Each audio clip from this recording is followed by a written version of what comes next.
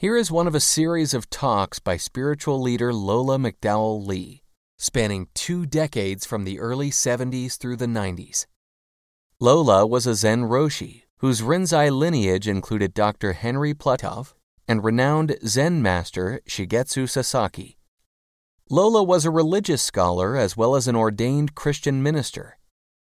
While the talks are focused mainly on Zen and Buddhism, Lola drew on many spiritual traditions, including those of Jesus, Plato, Lao Tzu, the Hindu Vedas, Meister Eckhart, and Gurdjieff. You know, there in the past I have used a little guy who I call a monk. And as we've gone along, he has become our monk. And he is sometimes full of absurdities, and sometimes he has a great deal of wisdom. And and he was of the opinion at one time that people just because they have eyes and a nose and a mouth and some ears, that they are perfectly equipped to learn anything they want to learn. And he said that this was an absurdity, that a person, he felt, could not learn until he could see inside of himself that to be able to perceive what he was learning and what that learning meant, you see. So he had this little disciple come to him one day and said, "Look, I've been with you for quite a while," and he said, "I don't think I'm any nearer to the truth than I was when I got started. So I want you to tell me about the truth, you know." So our monk, being a pretty good teacher, he took him to the well, and there was this pitcher standing on the rim of the well.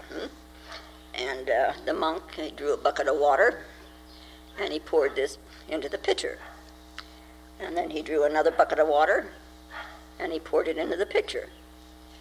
And he drew another bucket of water, and he's pouring in this third bucket of water, and this disciple, he couldn't stand it any longer, and he said, "Teacher, don't you see that the water's running out? There's no bottom in this pitcher. It's all running out again." And the monk draws the fourth bucket of water, and he pours it in the pitcher, and he picks up the fifth bucket of water, and he pours it in the pitcher. And this poor little disciple, he's beside himself. He's dancing up and down. "Don't you see what you're doing? It's all coming out the bottom." And the monk just glares at him and says, "I'm trying to fill a pitcher. And in order to see when it's full, my eyes are on the top, on the neck of the pitcher, not on the bottom. When I see that the water rises to the neck, then the pitcher will be full. What's the bottom got to do with it?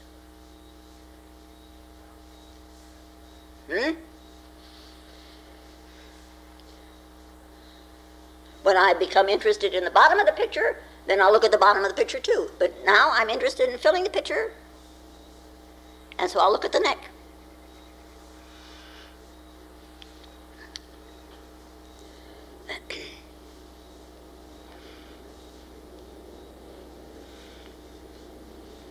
Anyway, they fiddled around like this for a while longer, and of course they never did fill the pitcher because it didn't have a bottom. And the little disciple went back to his quarters, and he thought about it, and he puzzled about it, and he puzzled some more about it. And he gradually began to link it with other actions of the monk and what the monk had said previously. And finally, after about a week, he came back to his teacher and he said, "Would you teach me about the picture, please?" He said, "I think I'm ready to learn."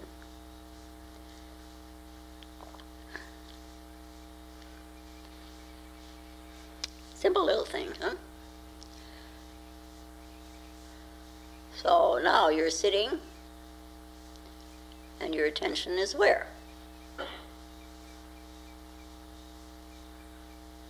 Waiting for the some bell to go off and say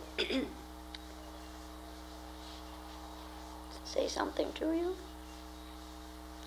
Or are your eyes on the top or your eyes are on the bottom? Or is there a top or is there a bottom?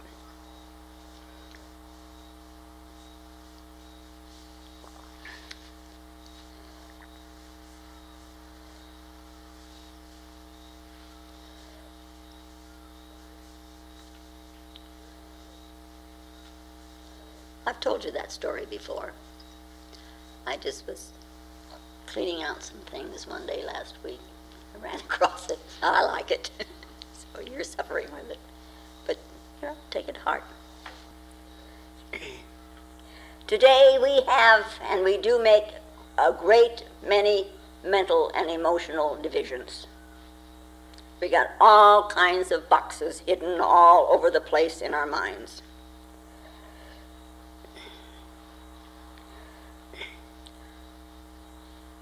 Just take a brief scan of your mind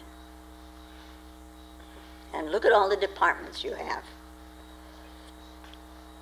Can you do that? 2 seconds? Whew. It's just like any department store. Really. Yeah? We have religion.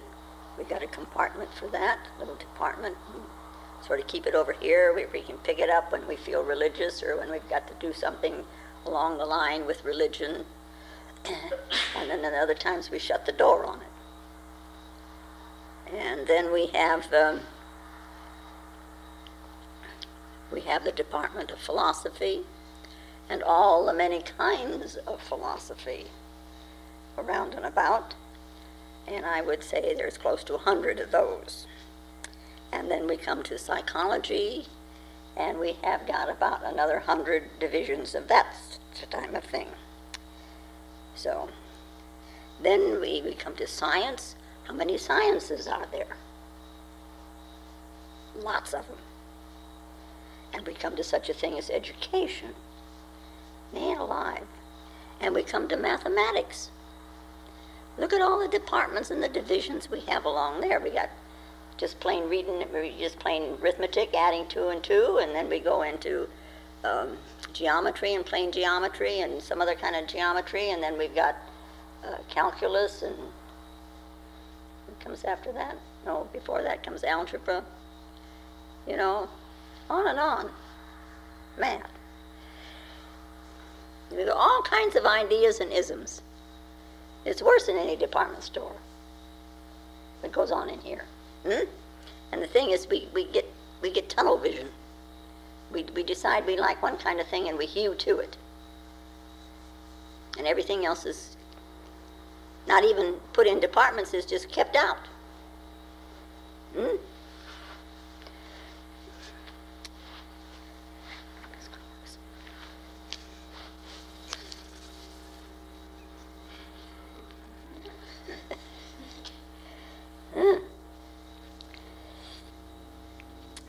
In the Buddha's time,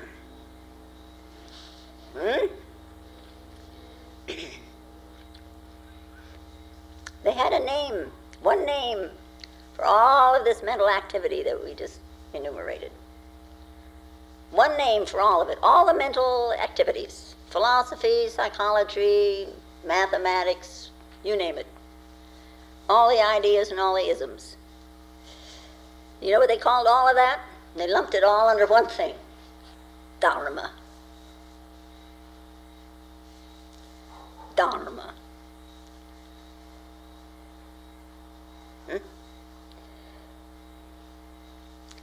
So this idea of worshiping, what was Dharma? Thinking along a certain line in order to attain something, or that in your mind you had some kind of planning. If I do this, this over here is going to happen, and that over there is going to happen, and I'm going to practice meditation in order to attain an immortal life, or at least I'm going to have life in heaven. All of this was included under the word Dharma.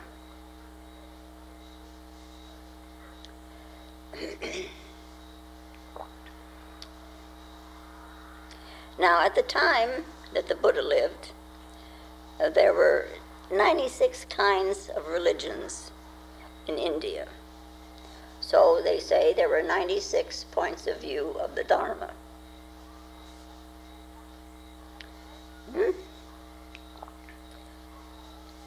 So today, like in Zen in Japan, a person who has haphazard ideas, thinks this way, and they're kind of haphazard. They're not really hewing.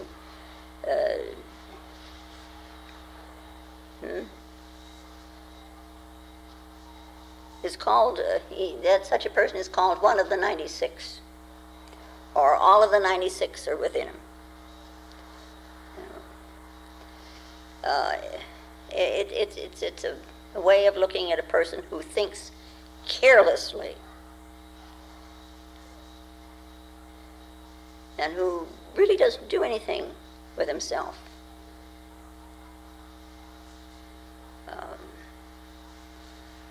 They don't apply themselves. There is more to be done than just think about. There is what is called application. I mean, you hear somebody talk about a point of view. Well, let's put it bluntly here. You listen to me talk, and then you sit. And so you sit there and you think, well, I've got to come up with an answer for something for tomorrow or for later on or for whatever. And you're either utilizing what has been said by taking the idea and applying it to yourself, or you take something else, maybe in contrast to it, and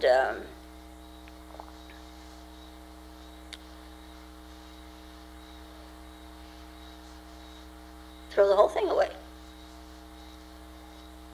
But when you sit and meditate and ruminate and begin to try to function along that line, then you're applying it. I mean, you can go and listen to people talk, forever and amen. But if you don't do something about it, it is of no avail whatsoever.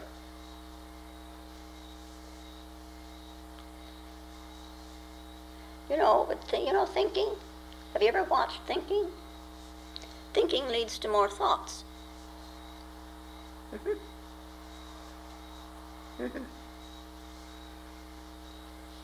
Yeah. Anyway, every now and then, of course, you can get a mental insight, and they're necessary too, but every now and then, thoughts should be cut off. This is why they say that Manjusri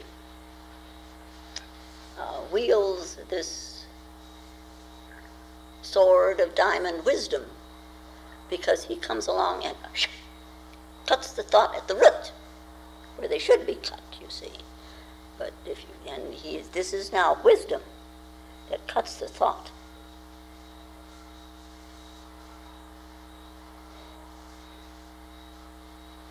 And so if you ignore the thinking, you can allow the wisdom in. But if you're hanging on the coattails of the thoughts, you're going to more thoughts. You've seen that happen in yourself, haven't you? I dare say. I hope so. If not, you better sit there and do just that.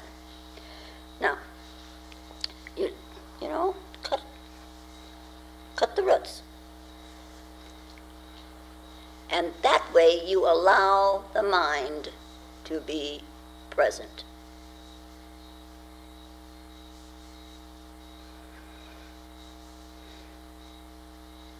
It's called the practice of no thinking. But then, of course, there is no such thing as no thinking also. And most people, when you say, don't think,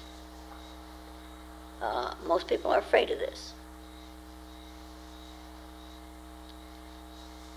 Because, down deep, there's something that says, like a little bell ringing, if I don't think, I will become stupid. If I don't think, I will return to a place of ignorance. And ignorant, I don't want to be. If I don't think, there's something that might happen and I would just suddenly become like a caveman. Now, all of this is erroneous thinking.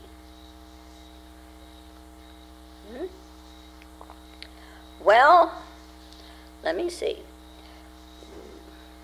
You've met Henry Platoff. Do you think he was ignorant? Do you think he became a caveman? No way.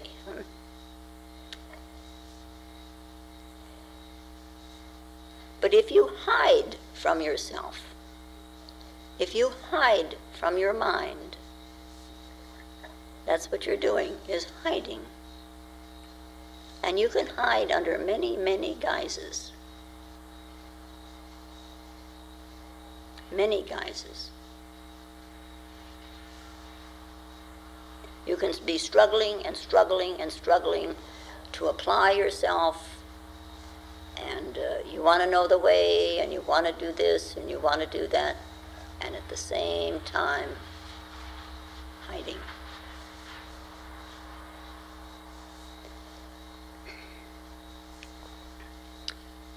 For all that I say, no thinking, don't think, stop the thinking, ignore the thinking, to really stop the thinking is an impossibility. One can ignore it while one is holding a focus, because one is so intent within the focus that the thinking seems to have gone away. But of course it hasn't. It's just that we're holding a focus. And then, of course, the minute the focus is gone, there is the thinking. It hasn't stopped. You can even see that you don't pick it up at the same place where you dropped it. It's gone on a little bit. And solved a few of your problems. Or gotten you deeper in the mud. One or the other, huh? It's going round and round and round, But we cannot avoid thinking. And of course we should not avoid thinking. What we should avoid is erroneous thinking. Sokian, when he went to New York finally, he was out here on the West Coast, and then he went up to Washington, state of Washington, and then finally he went to New York, and he had this little bitty apartment, third floor, where the L went right past his window every 3 minutes. And he could ignore it finally. He had to sit with that, coming from a monastery in Japan out in the boonies in Kamakura. Not so boonish. But, difficult. And, of course, too, we've got to earn a living, and we've got to protect ourselves, and we've got to have food for daily life, and we got to have shelter, and we got to have some kind of, for falling in love and falling out of love, and guiding the children and whatever, huh? Yeah, so we got to learn to think right, correctly,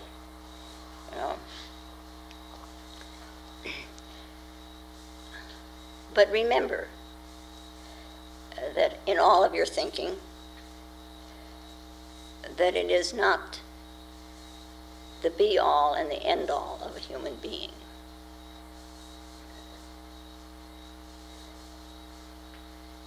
So we strive and we must practice to attain a state of no thinking with this thinking mind.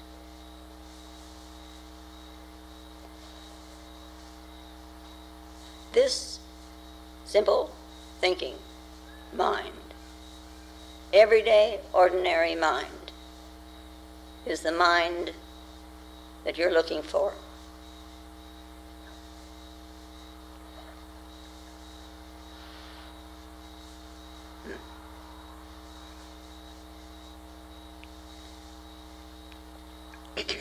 And this is the practice of meditation.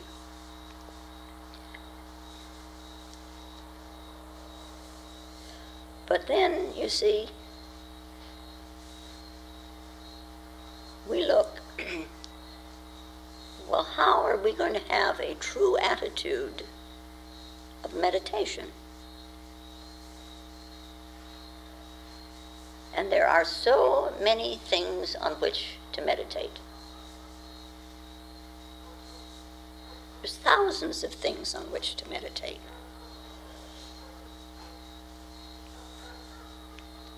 Besides the ones, little whatever I've given you. Well, in the tradition of Zen, one first meditates on the question of what is mind.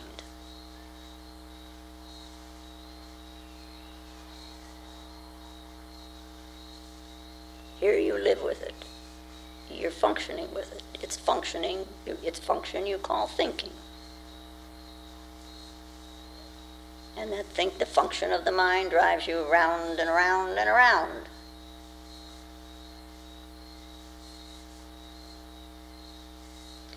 What is it that is thinking?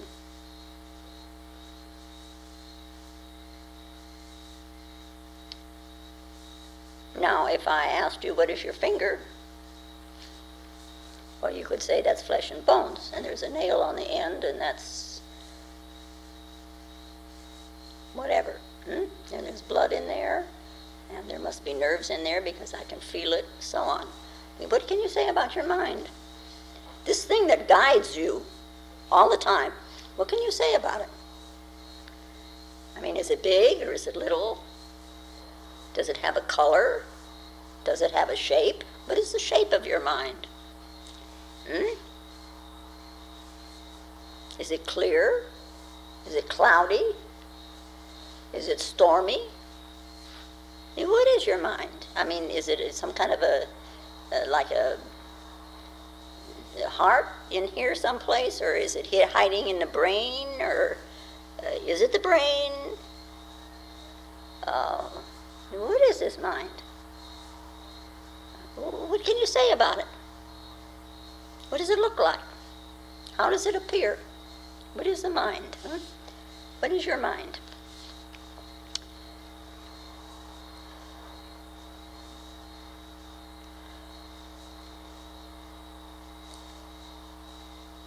So now, the meditation, what is this mind? What is this mind? This begins very simply. It begins by observing the activity of your eye.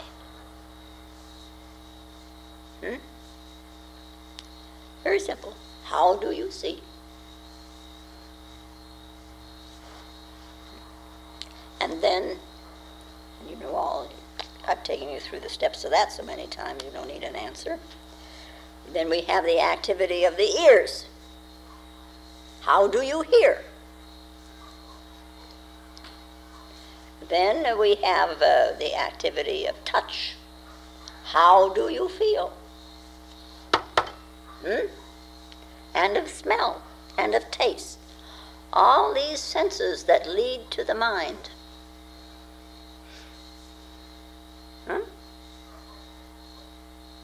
Everything is connected here in the mind.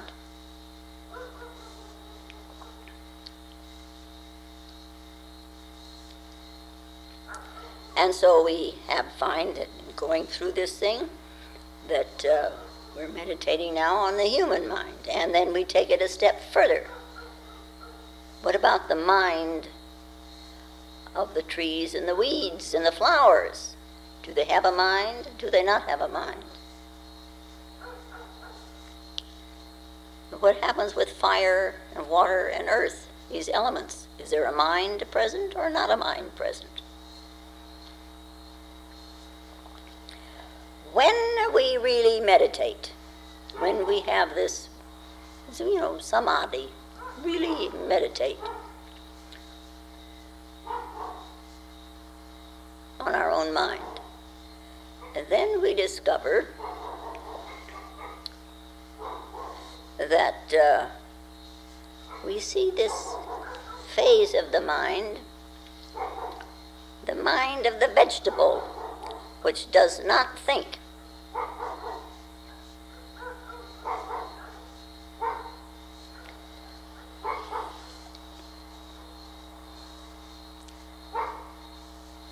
Plant life existed before us. We have just simply carried it along.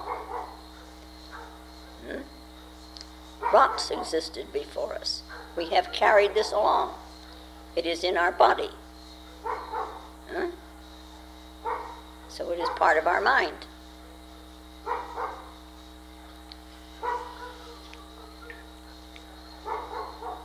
So this, what is called the no-thinking mind, is already here, very present in us. We're not sitting and sitting and sitting trying to create a state of mind or create a mind which we think would be suitable.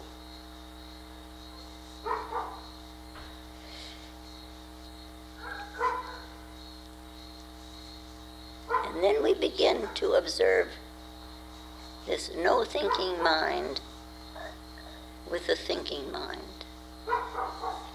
Mind upon mind.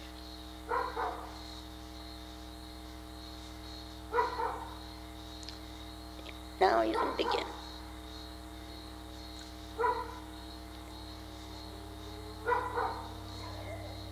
The practice of meditation.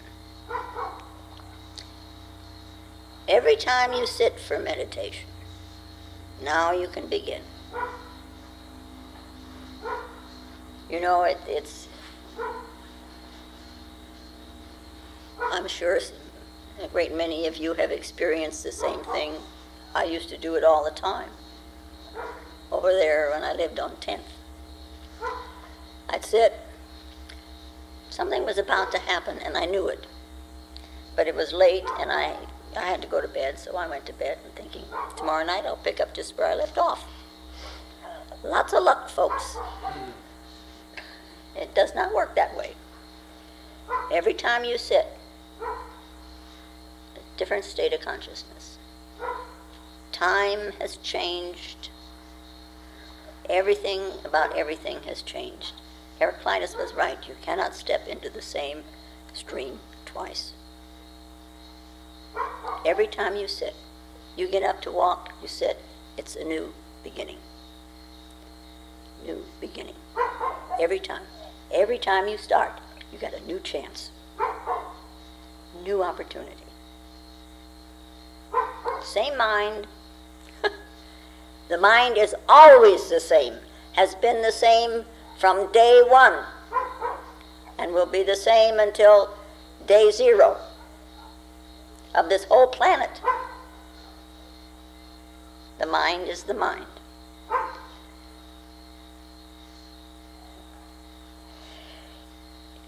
Consciousness changes.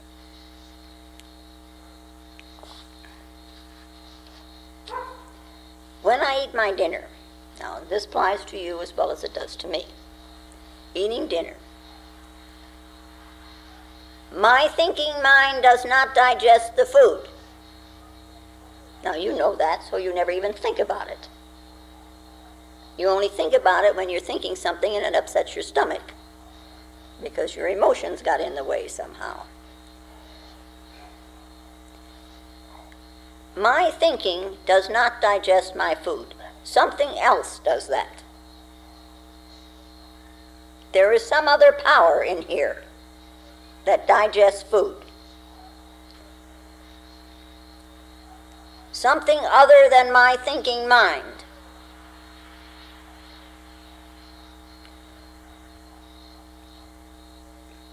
Something other than my thinking mind pumps this blood. And in the pumping, it circulates it through the body. My hair and my nails don't sit there whispering to me that they're growing, so I should be aware of it. No, they don't. They just grow. Huh? I pay no attention to it until all of a sudden, oh, my hair is so long, and the girl used to say, everything you eat, Lola, goes to your hair. And the nails are too long. Then they got problems. Wow, I didn't even want to go into that. Yeah, but they don't say anything to me. But something very alive in this body. Something very alive besides all this human thinking.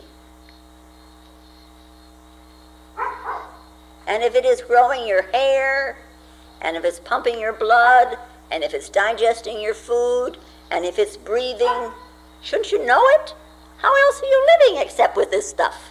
And all you're doing is thinking yourself away from it.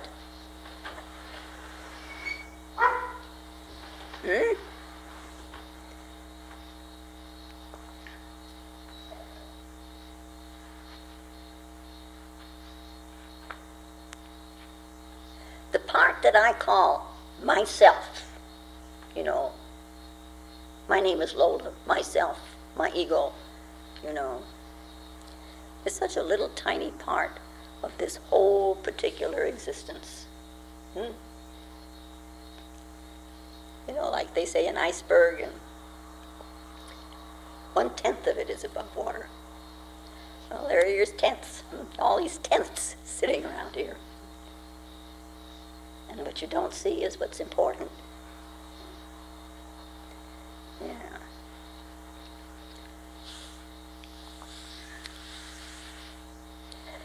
The senses operate.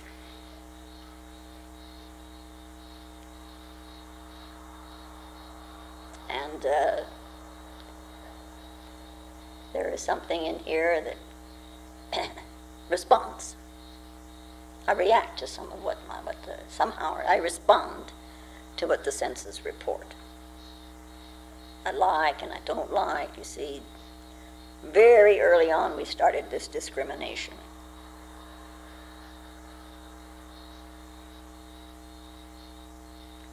I think you started about the time you're 2 days old.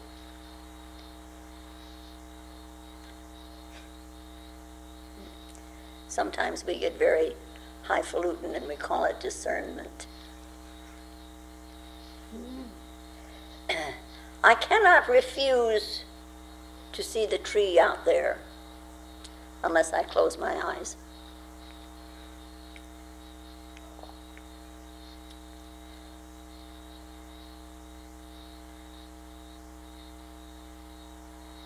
I cannot refuse what I want to hear and what I don't want to hear.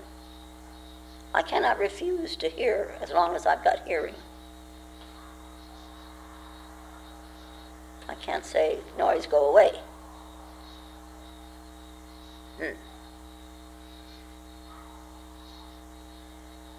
Because the sound, the atmospheric pressure, you know, it reverberates on the eardrum and there's the sound. Wow, what are you going to do?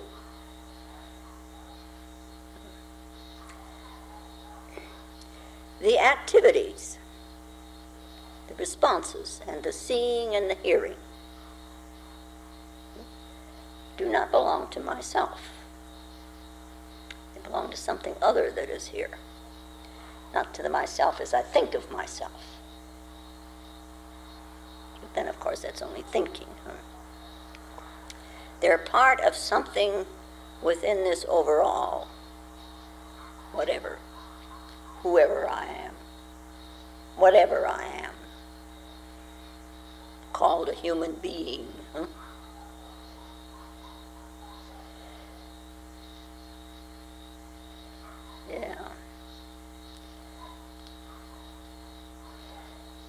But little by little, observing ourselves, observing the functioning of the body,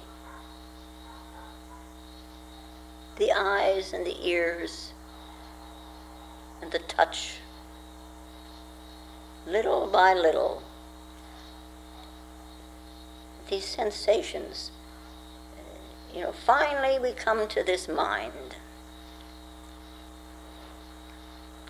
And then we discover what we call ourselves. We discover this ego consciousness. And again, we discover this ego is a very small part of ourselves. But for some reason or another, it seems to have complete control. We have allowed it.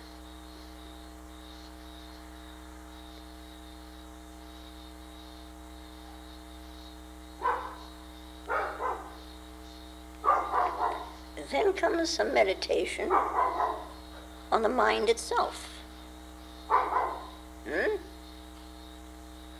Ignoring the thinking. We have learned all these different parts of the body, of ourselves. Breathtakingly, all of a sudden, we enter into a greater life. Now there is mind. And we have come upon it because we observed ourselves in our everyday actions, our everyday attitudes, our everyday responses, and have allowed nothing to slip away whereby we could hide.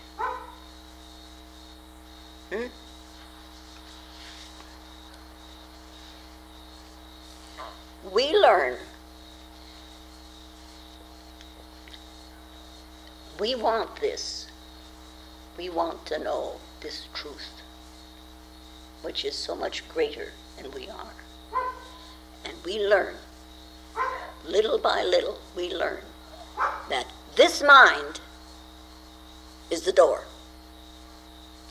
This mind is the entrance.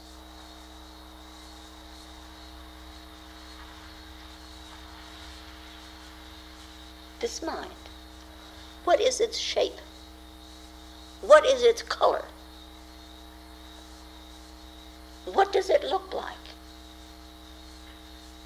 What is your mind?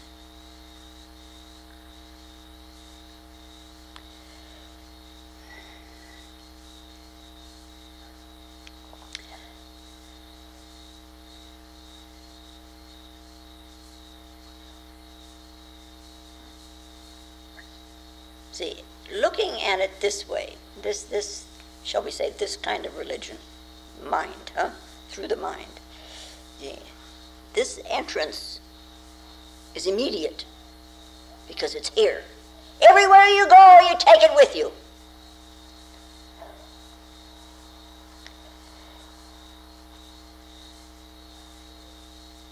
People build shrines. My shrine is here.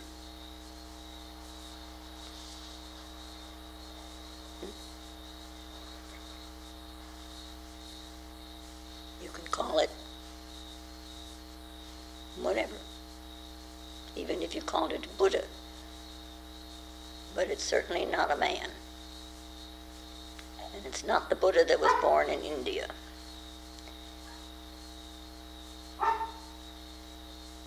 It is the Buddha that exists everywhere.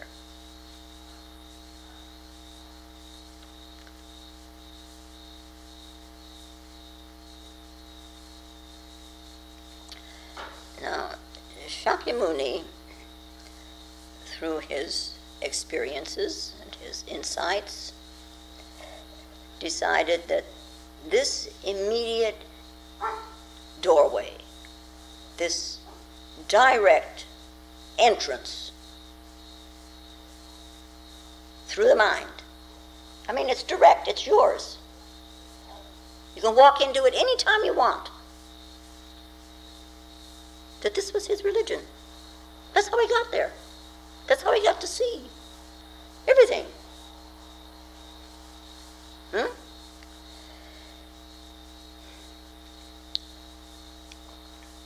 And to us as human beings, 2,500 years later,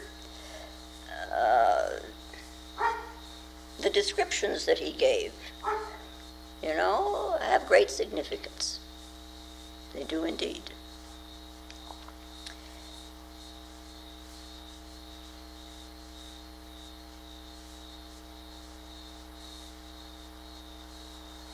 He hammered home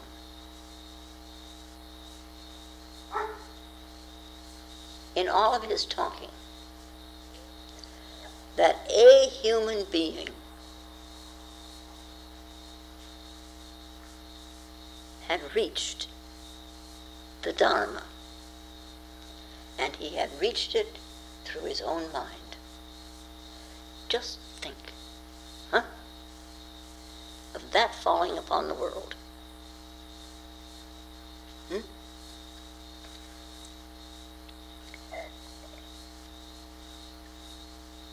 That a human being had reached the truth, and that the way to the truth was very straight, without any hindrances, and within you.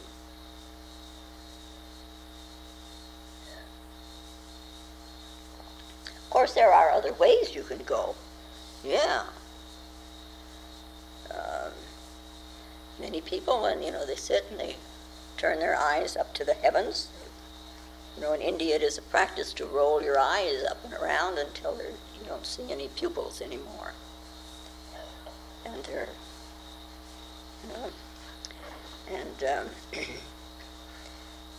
people, they just want to reach something higher for themselves, and they go like this and they look up.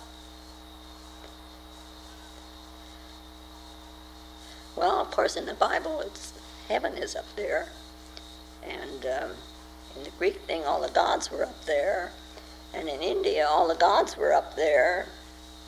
So naturally, 20,000 years later, we're still doing the same thing. Something higher is in the sky.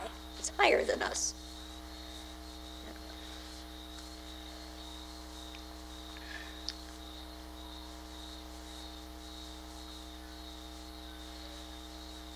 Sometimes that's not very convenient, to say the least.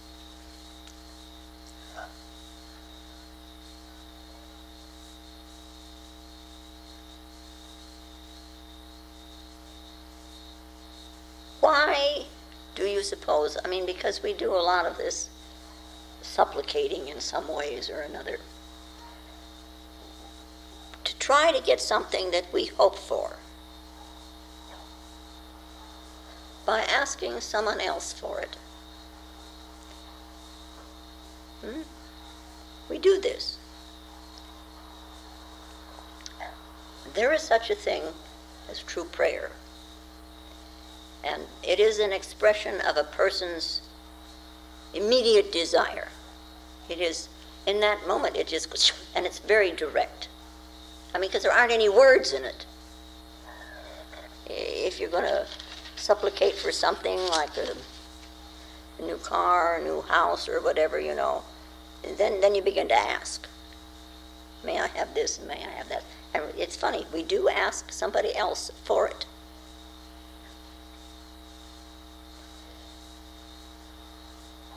But if you reach the end of the line and you really want help, there aren't any words. It just, it's like a bolt of lightning that goes when you really want help.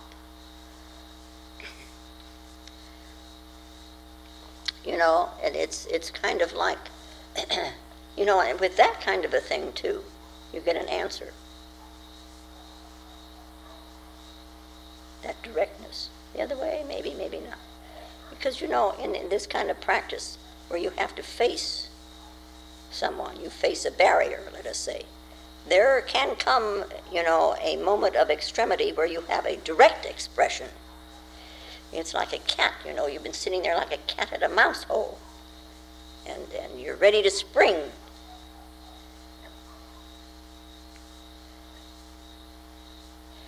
If you call for help, You must be in a position to receive it.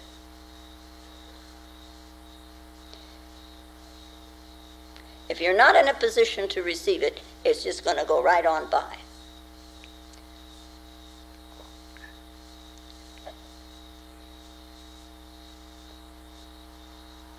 If we're just, please, I need something, I want something, we begin to bargain in this so-called prayer. And we offer a gift for whatever we want. It gives us a feeling we're going to get an answer.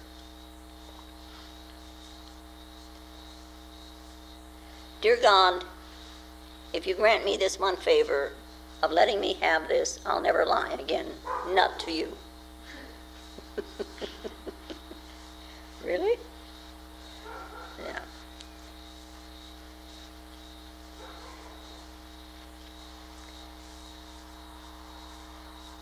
So here, instead of bargaining, you work for an answer. You put yourself on the line. Not in any way of making some kind of a payment, but getting yourself in a position to receive. This is what it's about. You're putting yourself in a place to receive. Meditation is just doing your part, It's our work. We offer ourselves for the gift of knowing ourselves.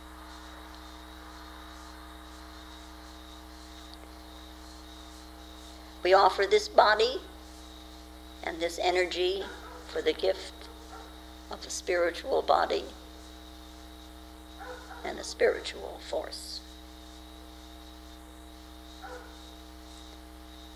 We offer our human, deluded consciousness for spiritual awareness. And we work for it. We apply ourselves to it. We offer the ego for a non-ego state. And if your desire is natural, and it is true, it will be answered naturally.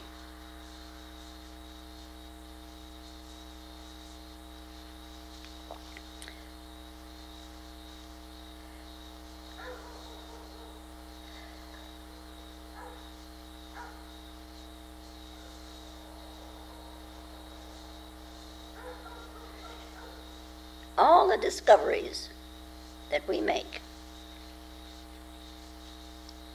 on this so-called journey, this quest or this way, the entrance to all of it is the mind.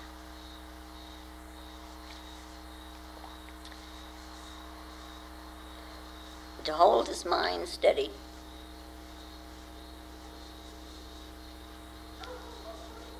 to hold it in focus, right into the core of ourselves. And just allow, which means get out of the way.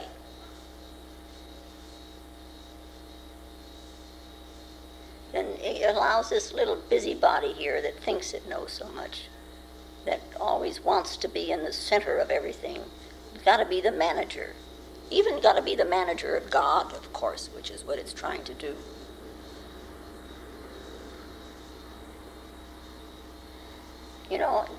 Have you ever noticed that as long as we are in command of the whole thing, we have a great deal of difficulty looking at ourselves?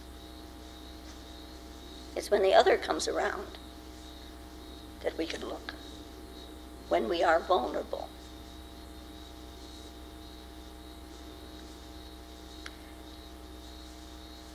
We're too involved, in having things come out our way. And if you've got to have things come out your way or my way, then how can you honestly look?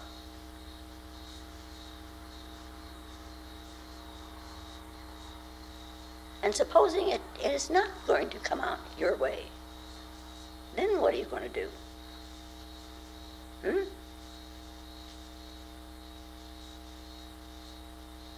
where will you go? If you let go, well, here comes fear, which is maybe why we wanted to manage in the first place. You know, we're not always reasonable people.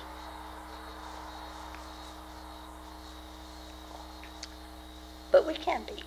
You know, hope springs eternal.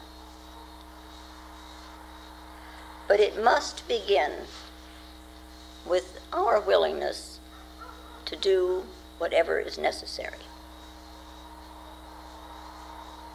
Devotion alone isn't going to do it. It's what you do about it.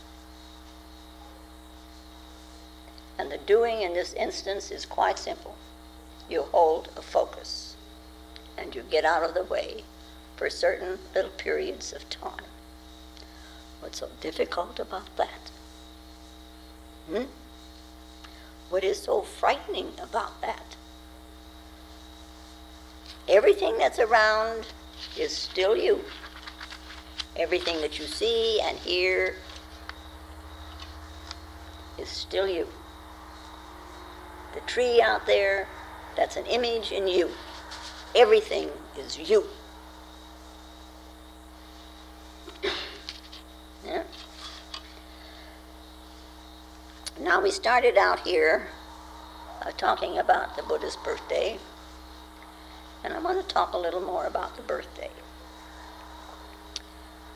There is a story about a Roshi in Japan, and he is in the lineage of Myoshinji, which we are also. So, and as a boy, he didn't know what his birthday was. And he would ask his mother, and she would be very vague, oh, somewhere in April. But so he knew it was somewhere between the 1st and the 21st of April. Somewhere in there was his birthday. And as it so happened, when he was about 14, he went to stay at a monastery. And at this monastery, the Roshi arranged a tea ceremony for his new students. They were young, and there were 4 of them. And invited to this tea ceremony were the resident monks, of which there happened to be 2. So there's 2 resident monks and 4 newcomers, 4 boys. A very poor temple. And with this tea ceremony, they all received 1 cookie and 1 cup of tea. And it must have been extremely difficult for this Roshi to put out even 1 cookie for that many people. They were that poor.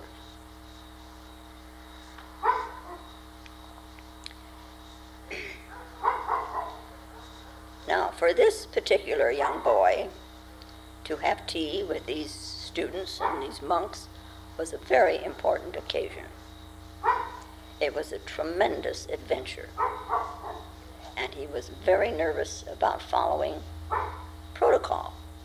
Japan is very important. And he fumbled his way through the ceremony by watching the others to see how they drank their tea and how they ate the cookie. I mean, it is important that you do things properly.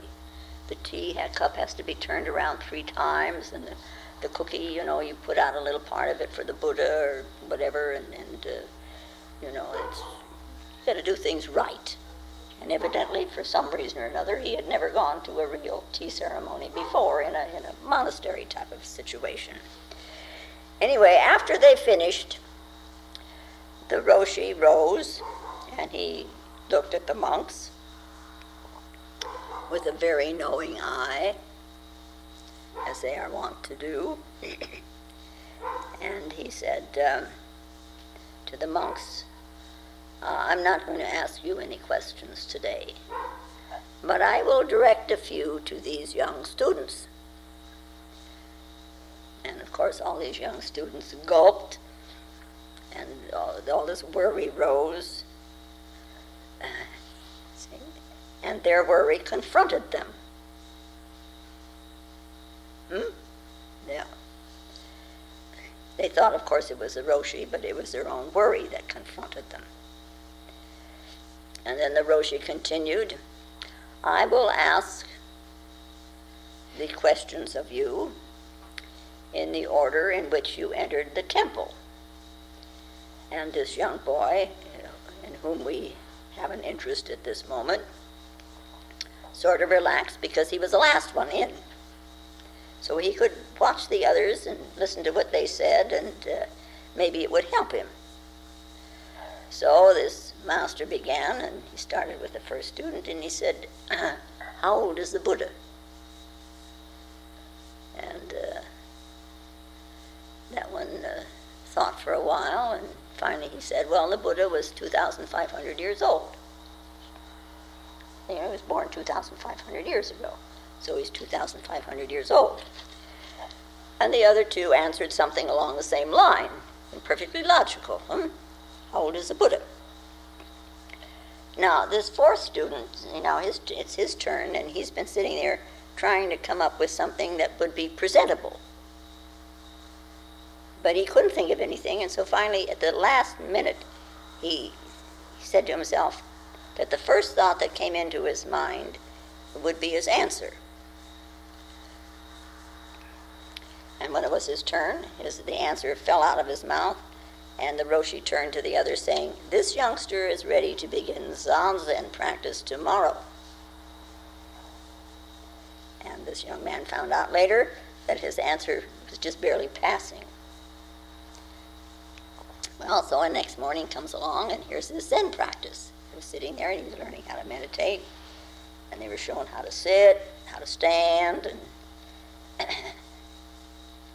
and so then the Roshi is walking around again, and he says to this young man, well, what is your age? And the kid wasn't sure, you know, when his birthday was even. So, and he was this is a very insecure place for him, very insecure. And he decided that the Roshi must know this, because, you know, that he didn't know his own birthday. But the whole thing, that didn't make any sense. But he didn't know what else to think about it, you know. In one way, what difference did it make when it was his birthday? What difference did it make? What would that have to do with his being a monk? What difference would that have to do with his meditation? Yeah. Anyway, you know, what's this all about anyway? What am I doing here anyway? And after several days of sitting, it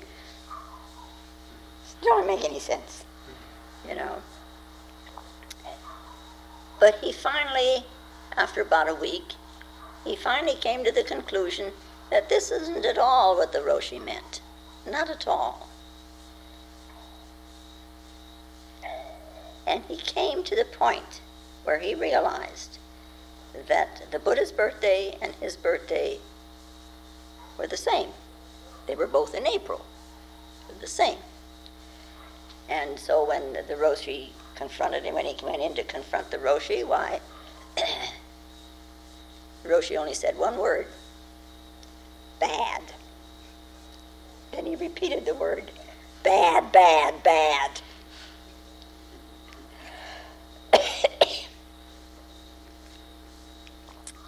And many, many days passed, weeks passed. It was no longer summer. It was winter. And one day, he was sweeping, and it was cold, cold. And he noticed through an open window that the sleet was falling, cold. And his eyes fell upon the sleet, and he realized this was his birthday.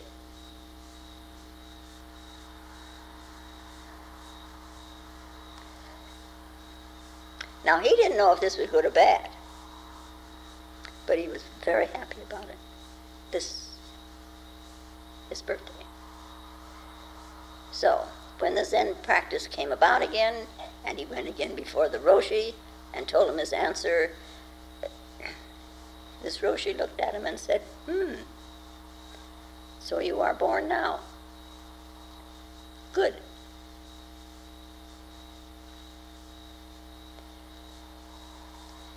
And he came to realize that the birthday he had been so vague about was not the important one. But his birthday began when he realized himself. And this, the realization of himself, was what was important. It doesn't matter what day, it is simply a matter of being born.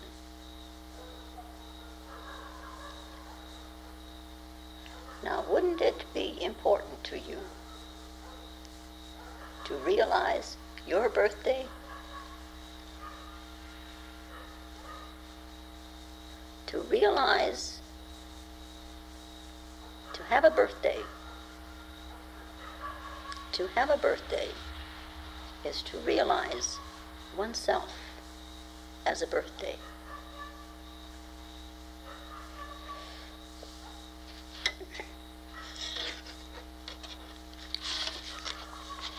It would be very nice if you could come in tomorrow and tell me I had a birthday, that this is my birthday.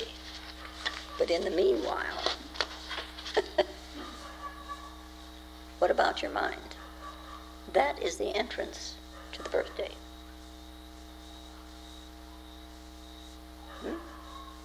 What about your mind? What is mind? Okay? I thank you very much. If you find Lola's talks valuable, more will be posted in weeks to come.